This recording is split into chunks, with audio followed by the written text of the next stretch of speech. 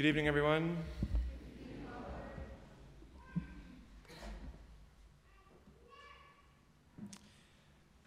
Great joy to be with you tonight. Tonight you get two homilies, so bear with me. Just a brief comment about our letter to Timothy, the second letter of St. Paul to Timothy. 2 Timothy 3:16. Very powerful word, and this is what we heard tonight. All Scripture is inspired by God and profitable for teaching, for reproof, for correction, and for training in righteousness. All Scripture is inspired by God. I love that. I think that's a Scripture passage we all need, maybe in our tool belt, in our back pocket. All Scripture is inspired by God. Oftentimes, Scripture in today's world is under attack. Maybe you've had a friend who once said to you, "Do you actually believe everything in the Word of God?" Brothers and sisters, all Scripture is inspired by God. If there's parts of the Scripture that we don't understand, keep wrestling with it. In time, God will reveal what the Scriptures truly mean. Because He's inspired every word in the Scriptures, and every word, therefore, is true. Okay, that's your first homily. Your second homily, this weekend, all the priests at our parishes are preaching about stewardship. Everyone's favorite topic, right? We want to preach a little bit about money. And I just want to say with a caveat, if you haven't been to church in a while, maybe you're back, maybe you don't typically go to Lord's, we only preach about money once a year.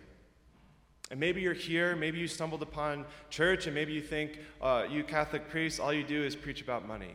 Maybe this homily isn't meant for you. But I hope you can learn something tonight. And I hope, brothers and sisters, maybe God will give you a new vision and a new understanding of what the purpose of money in our life is and what our relationship with money is meant to look like in this world.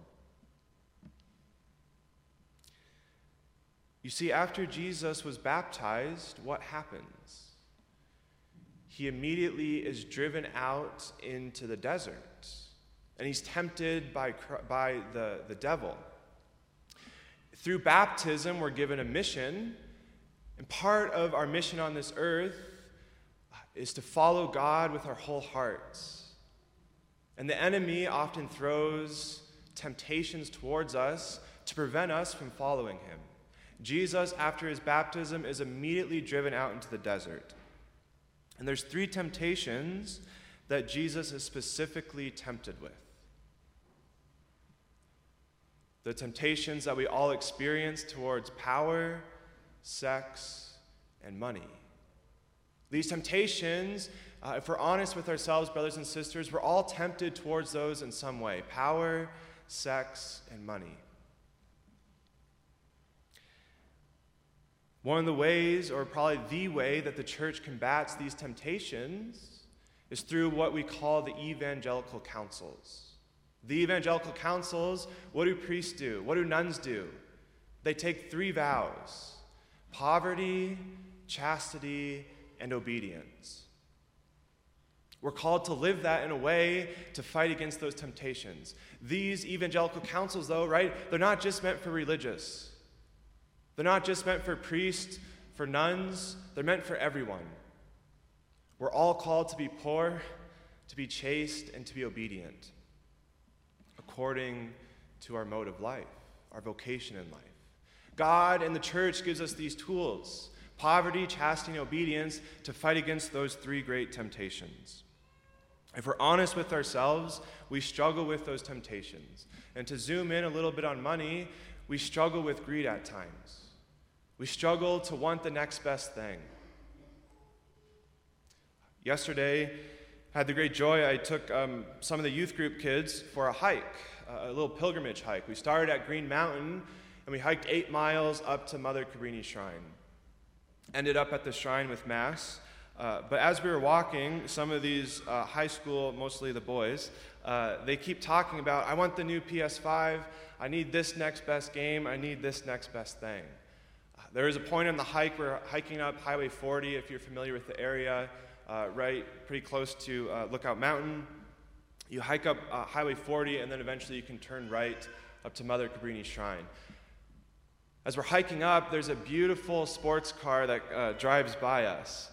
And if you drive manual, you know how when you want to get the engine louder, you downshift. So this guy downshifts, revs his engine really loud, and of course all the high school boys go, I want that car, right?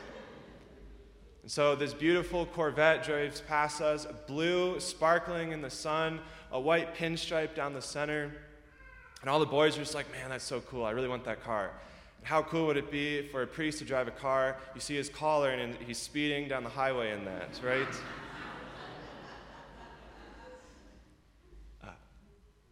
I was preaching earlier, and one of the high schoolers was at my mass, and he goes, Father Sean, you got it all wrong. That wasn't a Corvette. That was a Viper.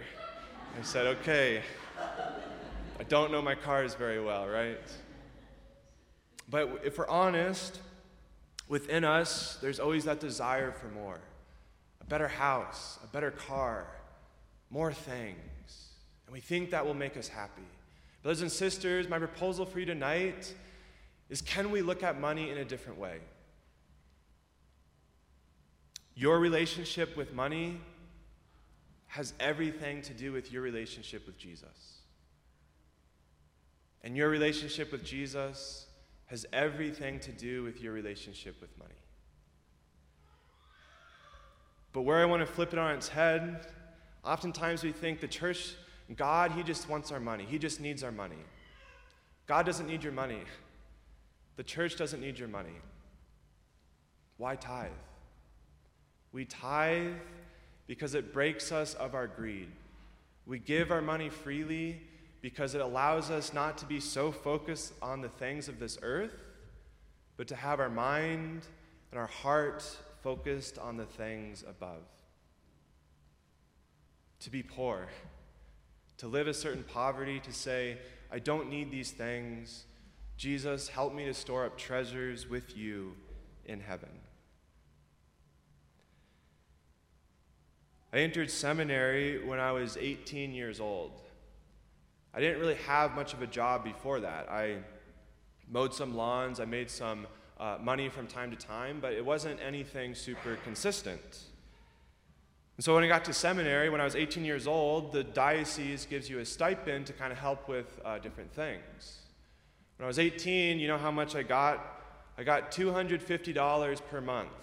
And I thought I was rich, right? I was rolling in all this money. I didn't have any expenses, though. And I thought, well, I'm giving my life to the church. I'm giving up so much for God. This money is all for me. And pretty soon, within my first year of seminary, there was a priest there, Father John Akery. He was kind of the grandpa figure of the seminary. And he gave a homily once to a bunch of men in that seminary who've given their life to Christ. A bunch of men who are probably very poor. They're in college, 18 to 22-year-olds. And he looked at all of us and he said, you guys probably all think because you've given your life to the church, you don't have to give your money to the church. And you probably all think because people have been generous with you, you can use that money for yourself. And Father John looked at all of us and he said, your relationship with money has everything to do with your relationship with Jesus.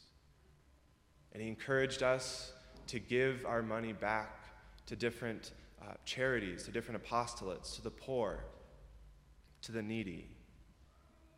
He challenged us to tithe, to give 10% of what we were earning, what we were being gifted. Tithe, 10%, give that to the poor. Give that back to the church.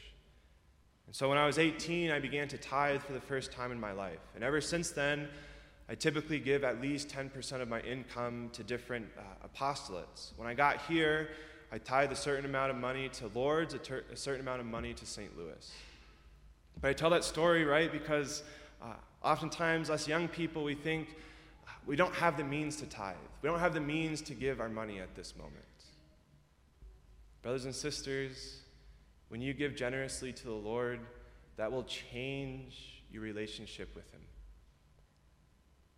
And you'll be a better Christian, a better person, and you'll fall more deeply in love with Jesus if you give generously to him.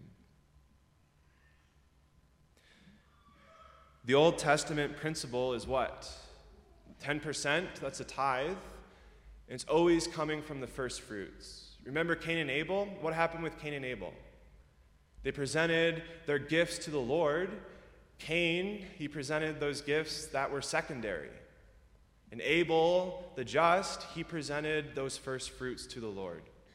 And that's why he's called Abel the just.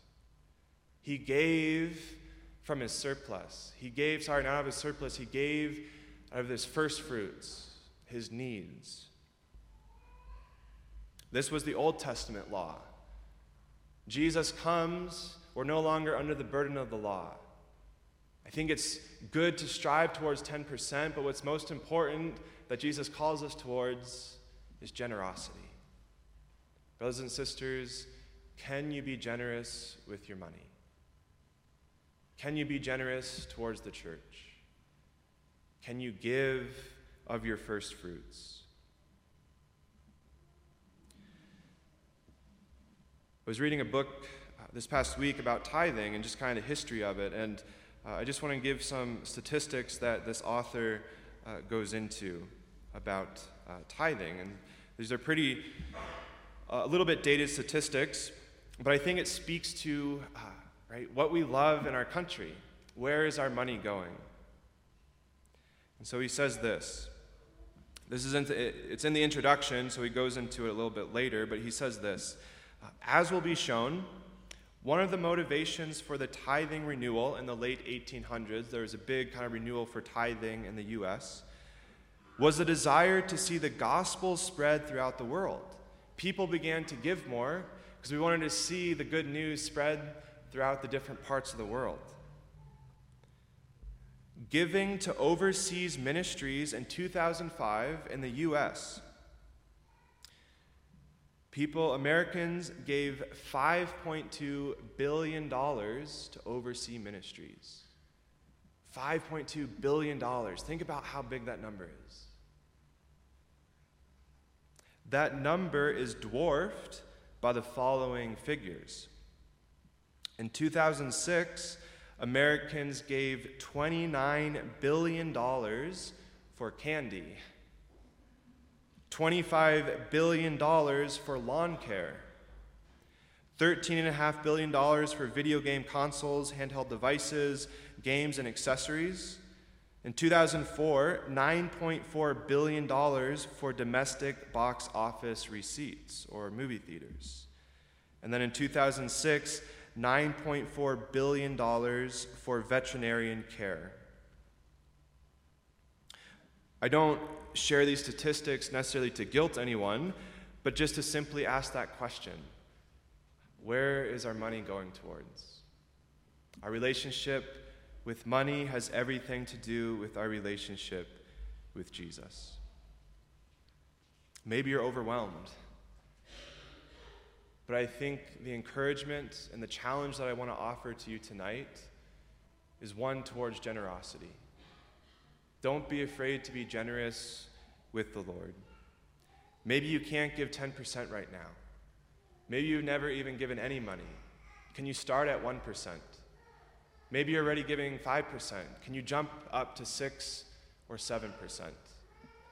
When Father Brian first got to Our Lady of Lourdes, he made an account in the parish and said every year we're going to increase this tithing account by 1%.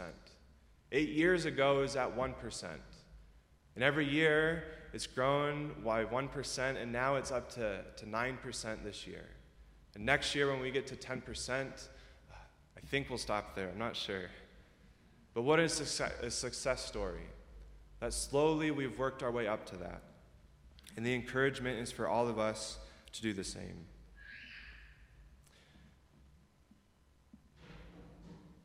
Last point, just from our gospel today.